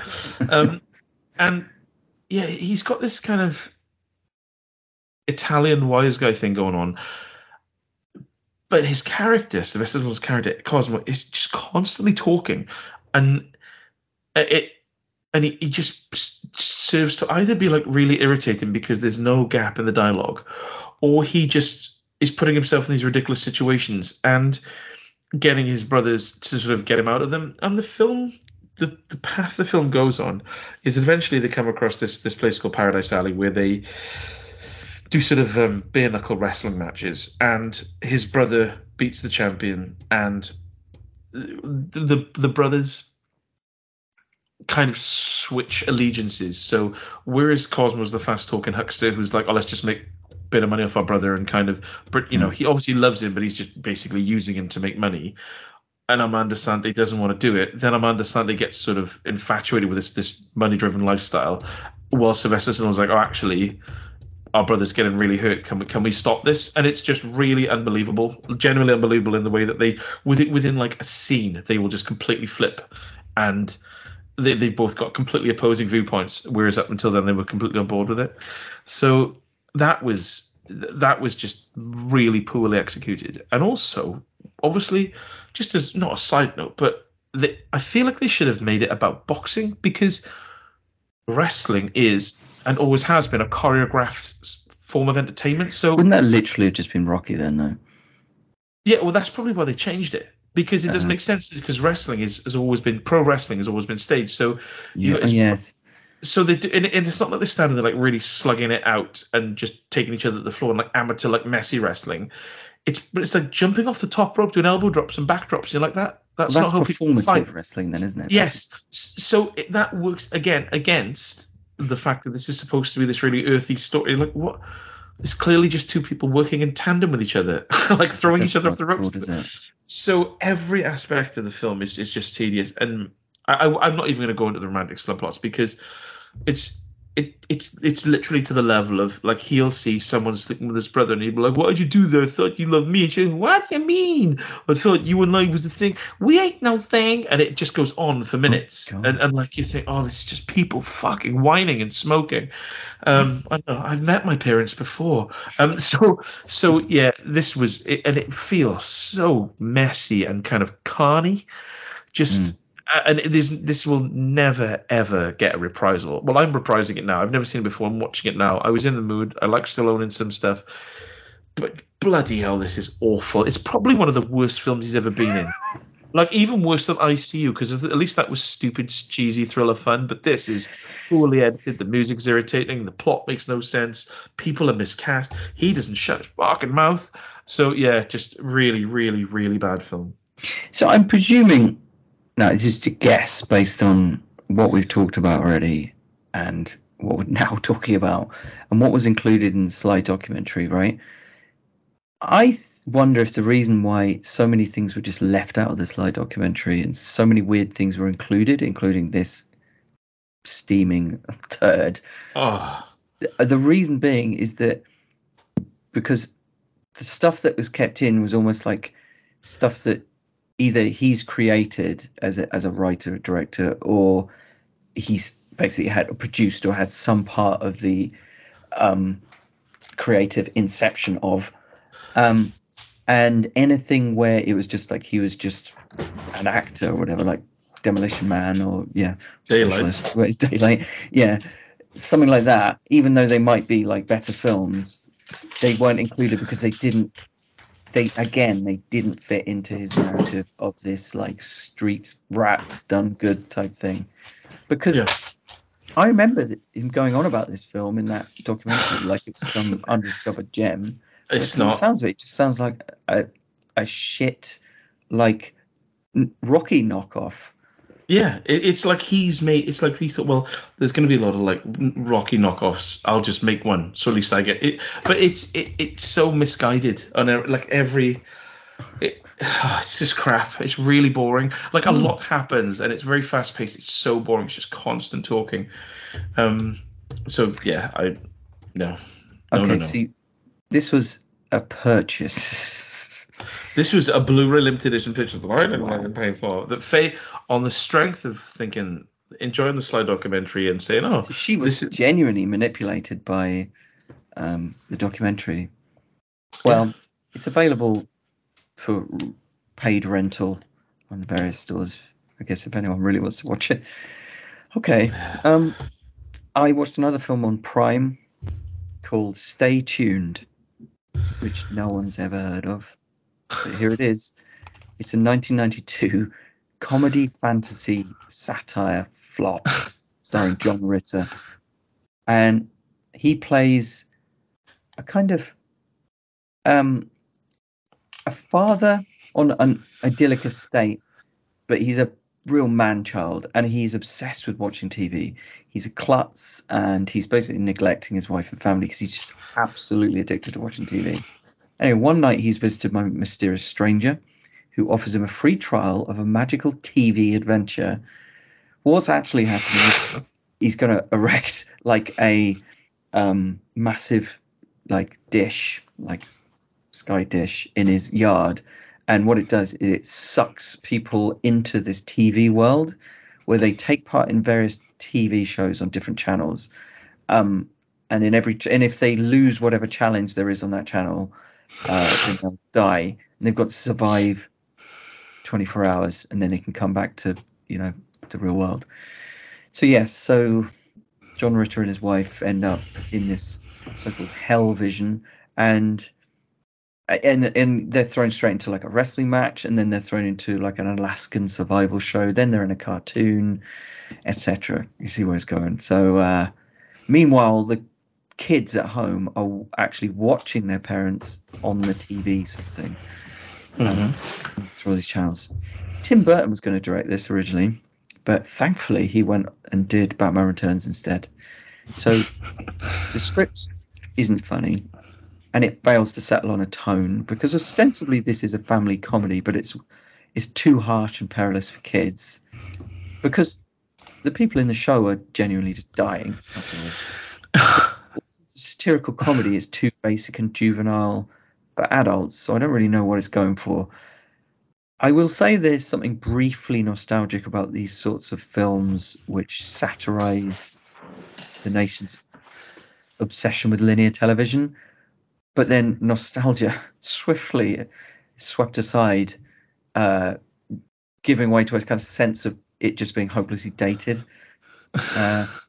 John Ritter was a fairly expressive comic actor, and he does have some good timing, but he died in his 50s from sudden heart failure, which was pretty brutal. It also features the now disgraced Jeffrey Jones, which perhaps is another link to Tim Burton. Whoopsie-daisy. Yeah, there are some bits of this film I quite liked. I liked the faux trailers they have on the TV. It keeps cutting back to these amusing trailers, almost like Verhoeven style trailers, but they're quite creative. There's one for a show called Three Men and Rosemary's Baby, where you've got these three guys just cooing over this demonic child in a cot. That was good. And there's one called Different Strokes, and it's literally just two old dudes having different stroke symptoms. That was quite funny. But obviously completely unsuitable for family comedy, but I found them amusing. There is some variety to the kind of channels they enter into. There's a Wayne's World parody, which just goes on too long, but then it's followed by a film noir thriller type thing. But what you gain in variety is at the expense of actual jokes or character development. So it's kind of like the ending of Shocker stretched out to 90 minutes, and it's not enough to sustain it because the script is a load of wank. So stay tuned. Tune out, I say. So maybe just a load of wank. Right, written that. More notes from Rupert's in-depth film criticisms. I've got two. How many have you got left? I have one. I got two. Well, it's 1.5 really. Okay. I'm going to talk about this one next. I don't know if you've seen this. Leave the World Behind with Ethan Hawke. Yes. You've seen it? Yes. Is this your next film? No, it's it's too. I was going to include it on my next. Oh, should we talk about it? We'll talk about that next time then. I'm happy to do that. Yeah. Because I'm intrigued to see what you think. Okay, yes. I'm going to end mine then on a halfie, because we went out New Year's Eve. My parents had our son. We had a free reign. We had an awesome evening, beautiful meal, and came back. Faye clocked out at 1 o'clock, and I thought, well, what better way to celebrate 10,000 downloads of our beautiful podcast, Kino Kingdom, with my good friend Rupert, than to sit down an hour into 2024 and celebrate it with a film. And the film I chose was Dangerous Game: The Legacy Murders, starring Jon Voight and Jonathan Rhys Meyers. And I was sitting there, and I was really drunk, so I made myself a bizarre meal. I had a big glass of wine, and I was sitting there battered, and I made mash, cheese, and beans or something, and I was sitting there just drunkenly thinking, well, I'll probably watch this now. And Jon Voight and Jonathan Rhys Meyers, the two Johns, such an appealing pair. And this is from 2022, and it was on Netflix, and it was popped up oh, Britt, you're going to want to watch this. And the last few that popped up on Netflix for me have been the killer, Sly, Arnold, leave the world behind, which we'll talk about next time, and this, and I thought, well, it's been on a pretty good run. No, that run ended. This film, it's like it was genetically modified to piss me off. And it was something about all of the characters and their fucking smugness. It's like a really glossy. The cover of it, if you type in Dangerous Game, The Legacy Murders, if you can remember all those words in that order, into IMDb, the poster that comes up with the cast reflected in a knife just looks like some awful late 90s straight to DVD knockoff. And it's John Voight is this sort of patriarch of this family on this like island estate, and everyone turns up and they're all smug, they're all conniving, and they're all sniping at each other irritatingly. Yes. They all seem to basically be the same character, and this was very clearly trying to get the kind of Knives Out thing, but with removing the kind of, it's more of like an Agatha Christie thing, like they're all getting killed off and like, oh, who done it sort of thing on this remote island. And I thought that is perfect 90s thriller foil, isn't it? In 2022, not so much. Jonathan Rhys Meyers turns up with like some bimbo, and he kind of hints that he has, well, not hints, he alludes to the fact that he has taken his father's business from under him, but his father kind of, who's a wheelchair-ridden John Voight, is kind of snarkily proud of him because he's so evil that he would have done the same thing if he could. He's proud from how underhand his son can be, and it was getting on my nerves. Everyone in the film was getting on my nerves, and the soundtrack was getting on my nerves, and the dialogue was getting on my nerves. And about 25 minutes in, it hit a point where I thought, I don't know if I can watch this. I can't watch it now. I can't let this be the first film of the year for me. They're in this. They all basically argue until they all separate and go to bed, right? And in the middle of the night, in this big secluded rural mansion, all of these there's like a thunderstorm, and all of the steel shutters slam over the windows, kind of like the House on Haunted Hill or whatever. And within 4 seconds, they'll run out of the rooms, and they're all just running around the living room, and they're all going, what the fuck is going on? Who the fuck did this? Fuck you. You fucking did this. And then what the fuck is going on? And they're all just swearing at each other. And I thought, right, I'm turning this off, because what would happen then if I lived and my father was an alien billionaire, right, on his private island, and there was a thunderstorm, and then something happened, and all of the security shutters slammed shut in like a protection thing. What I would do is go into my dad's room and say, oh, I think something's shorted because the security features have been, how do we kind of reverse them? But instead, they all just start swearing at each other, and you're like, that is not contrived. That is. And it was so contrived. It was such forced drama that it just made me turn it off. And I just sat there in darkness eating my cheese and mash until I went to bed. So I probably will watch this because it was really winding me up, and I'd like to know how it pans out. But yeah, it seemed absolutely bloody dreadful, to be honest. Really unpleasant. Excellent. Much like John Voight's politics. Right, okay. Right, I probably won't watch that. What was it called again? Can you imagine if I just, you say much like John Voight's politics? It just reminds me. I was reading that was on Prime. On Netflix. I was watching because I realised the O.J. Simpson is obviously such a sort of landmark case, and I realised I'd never really understood what was going on. So I watched a documentary about it, and it was like playing tapes on this documentary from the interview, obviously slightly grainy cassette recordings of O.J. Simpson. And I was just thinking of what, like, they sit there and they press record and play on their tape deck, on their ferric tape. And imagine when the police got Jeffrey Jones in, when they called him in, and they said, we're just going to ask you some questions. And then they pressed record and play, and it would be like hissy kind of, and then the lead detective would say, it's 5:12 p.m. and I'm here with the actor Jeffrey Jones. And Jeffrey, we've been through your internet search history on AOL.com. Use incognito mode. Yeah, you silly William. Yeah. So yeah, but they didn't sing in the O.J. Simpson. No one sang, and there was no singing in that documentary. No one sang at the trial. No one sang.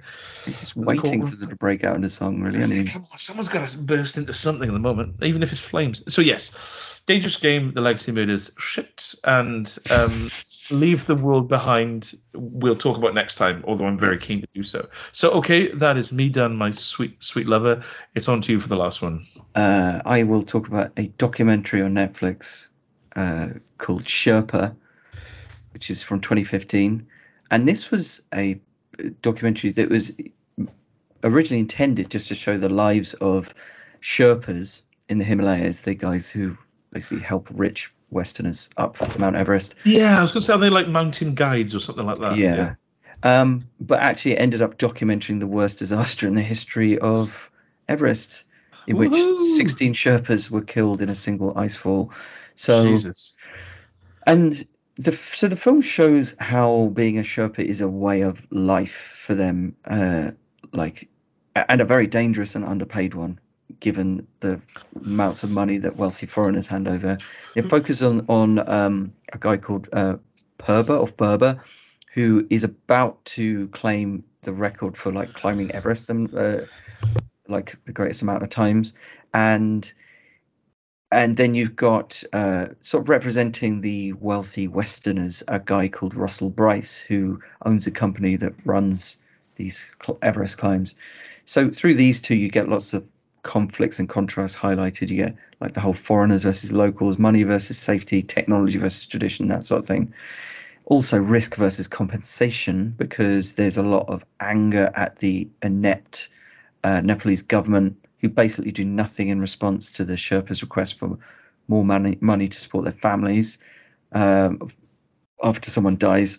But which is it's a government-run thing. So the government hire the Sherpas, and the Sherpas do this incredible. So they're not like contractors where they get paid. No, they get paid by the private companies, but it's like kind of social welfare, I suppose. So basically, they get, if someone because obviously it's almost entirely men who are Sherpas, if they die and obviously they leave their family behind, then there's no support for the family that's left behind, so it's extraordinarily risky. And so there's that whole part of it. But the Russell Bryce thing is interesting because he is a businessman who sort of purports to care about the Sherpas and their way of life and stuff, but he is livid after this disaster because, of course, the Sherpas get together and they say, well, to hell with this, we're just going to cancel all the climbs for the summer. But Russell Bryce is like, no, they can't do that.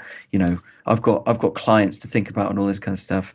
And he starts like coming out with like all this bullshit about like how there are certain dominant Sherpas who are bullying the others, like some sort of corrupt union from the 1930s.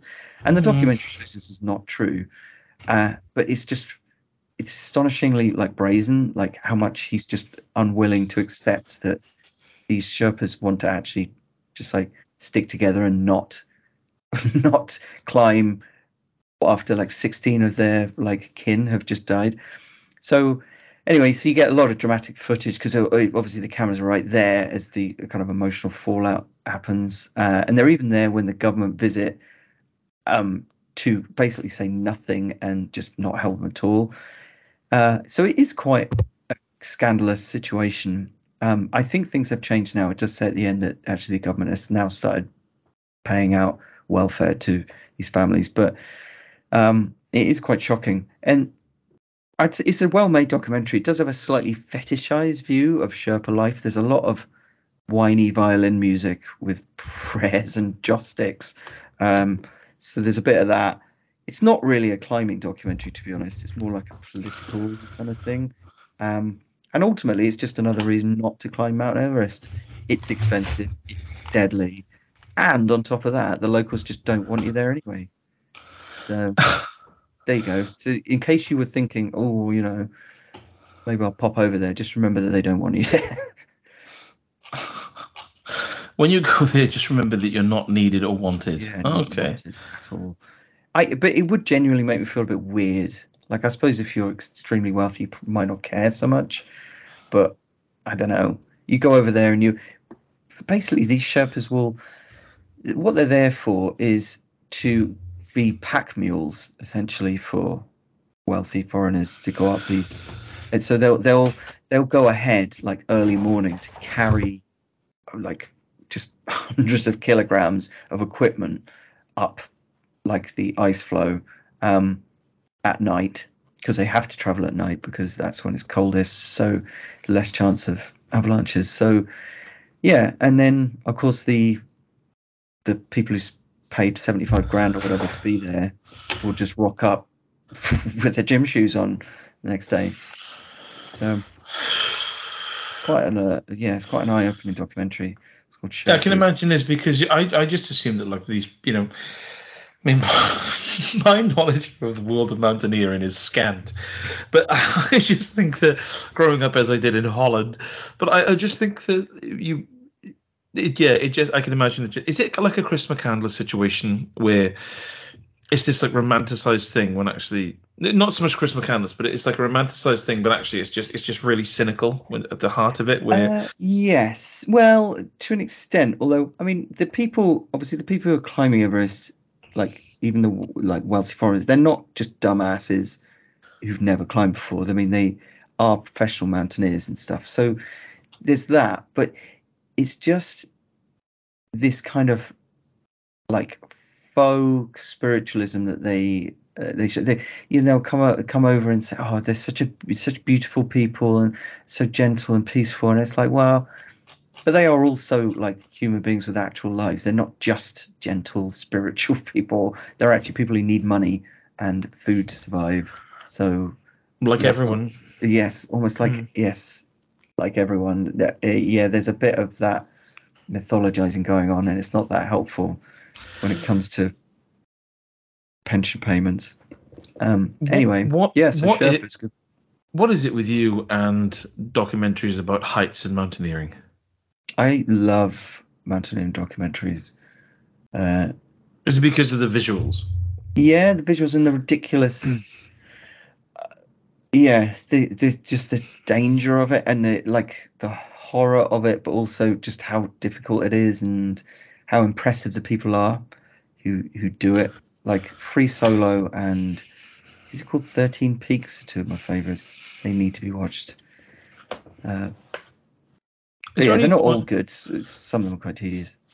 Is there any any point in the documentary when it shows people like whipped up in an ice storm as they're like clambering up these freezing slopes and gasping for air as the air goes thinner and thinner, and then someone holds up their phone and then turns around and says to the Sherpa, I'm having a bit of trouble streaming Frasier series 2 through Netflix because it's buffering a lot. Can you help me? Can you go and hold an aerial up? Just a bit higher.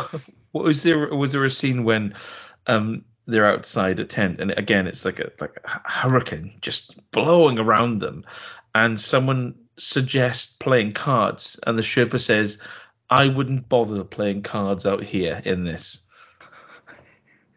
And they're like, oh, you're so wise. God, you really know the mountain, don't you? You don't understand this part of the world with a mythological sense of the land. No, it's just really busted windy. One of them like pulls out a box of Jenga, and as he's about to like get the cellophane off, the Sherpa just looks at him, just gently shakes his head, and he sort of sheepishly puts it back in his satchel. Didn't have to say anything. I just knew from his eyes what he meant. He meant the Jenga would probably blow over by itself in this weather. It'd be really, really difficult to play that here. Right, that is everything I have. Yes, it's almost everything I have, but for the one thing which I have, but I cannot say. So we're keeping it for next time. Leave the world behind. So it is time to hurtle into the ArkinZ'Dar. So we've had a few responses as usual. I'd like to give the first response. It was Michael Fassbender to Eddie Murphy. And my dad had a go at this. He just sort of sat there and closed his eyes in silent prayer, much like a Sherpa, for a few moments, and then he opened his eyes, and thus spake Michael Fassbender. he sat there and he closed his eyes and he sort of hummed gently, whilst like he had these kind of prayer bowls in his hands and a rosary in the other. And after a few minutes, he said, "Michael Fassbender was in Assassin's Creed with Jeremy Irons, who was with Steve Martin in Pink Panther 2, and Steve Martin starred with Eddie Murphy in Bowfinger. That's a three-stepper, son." So, yes, that's my dad's three-stepper. Ben was keen and said, got one, here come the two-stepper. Yeah. Eddie Murphy was in Boomerang with Halle Berry, who was in X-Men Pick One with Michael Fassbender. That's a good two-stepper. Utah Smith said, Michael Fassbender is in Haywire with Antonio Banderas, who is in Shrek with Eddie Murphy.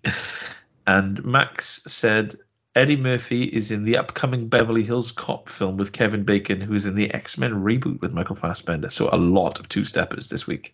Yes. Of which one is not mine.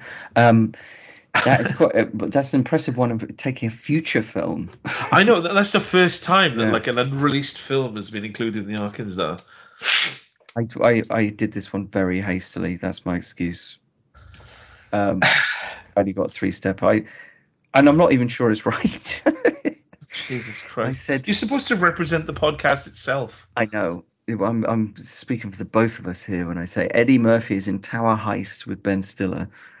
He was in Anchorman with Seth Rogen, I think. Who's in Steve Jobs with Michael Fassbender. Oh, wow. I think Seth Rogen's in Anchorman. He better be. Every other. Yes, he is. He's in Anchorman 2, I think. So, one of the things that was picked up in this is Utah said that Haywire is a really good, like, underappreciated film. Is that the one with Gina Carano, or are we thinking of a different Haywire? No, that's the one. And that's what I was thinking. I remember watching this, and I remember having a problem with the film, but I can't remember what it was. It's not very exciting. Is it? Yeah, is it like her like slowly clambering around rooftops and stuff? Yeah, it was because it's Steven Soderbergh, isn't it? And the thing about Steven Soderbergh films is they are not very kinetic feeling, because they're quite, I don't know, there's something kind of subdued and atmospheric about Steven Soderbergh. He does certain types of film very well, but high octane action is not what I think of. I think you said it was called Haywire, but it's not Haywire in terms of its pacing. Yes. I remember you making that comment. Yeah, I might need to rewatch it because, Gina Carano, I remember it's kind of flooding back a bit now. But yes, I do remember having this conversation. So the audience of one, the listenership of one once again, all 10,000 of them. So you are nothing, Rupert. Can you please win next time? If you don't win next time, we're going to end the podcast. So the ArkinZ'Dar for next week then. Now, my choice is I'm going to say either Jon Voight or Jonathan Rhys Meyers. I'm thinking Jon Voight might be a more fun one. But Jonathan Rhys Meyers is doable still. Yeah, but Jon Voight, people really get to like drink in his politics as they do the research, and also you've got he's multi-generational as well, which makes it a little bit. So I'll go with my choice is Jon Voight. Okay, I'll go. So I was going to go with Richard E. Grant, but I get the feeling that have they been in a film together? I don't know. I don't think so. We'll find out because the listeners will tell you if so. They will tell me. I'm going to go with that. I can't think of a film which features Jon Voight and Richard E. Grant. So maybe there's a two-stepper, but I can't think of a one-stepper at least.